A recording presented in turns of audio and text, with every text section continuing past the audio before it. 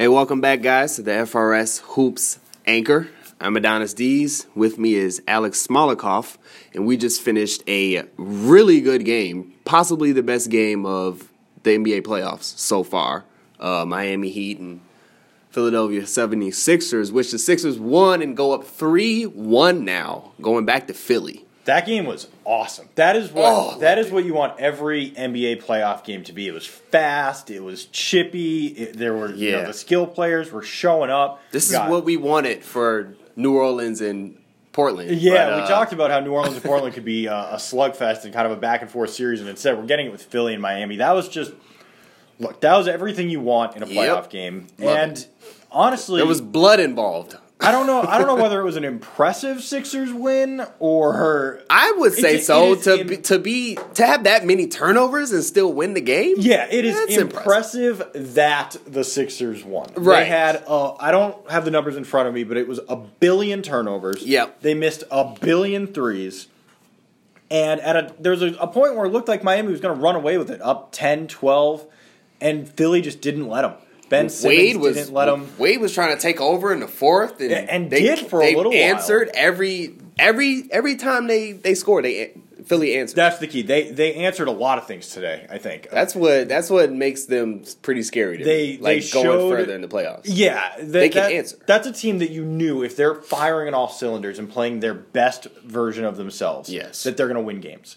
They were not the best version of themselves today, not by a long shot. Not at all, and they still won. And they still won. And they showed up in the fourth quarter, which was amazing to me. If I'm the Heat, I don't know how you come back from that loss. They outplayed the Sixers in just about every way you can. They came out hot. Hassan Whiteside made an appearance. He did. He was playing today. Dwayne Wade looked like a man 10 years younger than he is. Again. They forced, 1 million turnovers. They scored 1 million points off turnovers. Had the crowd going. And they lost. How do you recover from that? You don't. We just watched the Miami Heat season. Philly is going to be loud. Philly's going to be very loud. Embiid's first playoff game at home. Whew. A chance to close it out. I think we just saw the end of the Heat season. Yeah. But it was a lot of fun. It was. Unfortunately, this was like the best matchup series. Yeah. It has to end this way. I'm sorry, but it feels like we're going to get robbed with what is now looking like it might only be a 5-game series. Yeah. But if you are the rest of the Eastern Conference, what just happened should terrify you. Yeah, just don't even look at that game. You're the rest of the it's easy. Again, it's easy to look at the Sixers and say if they play perfect, they're gonna win. But what happens to a young team when they're not playing perfectly?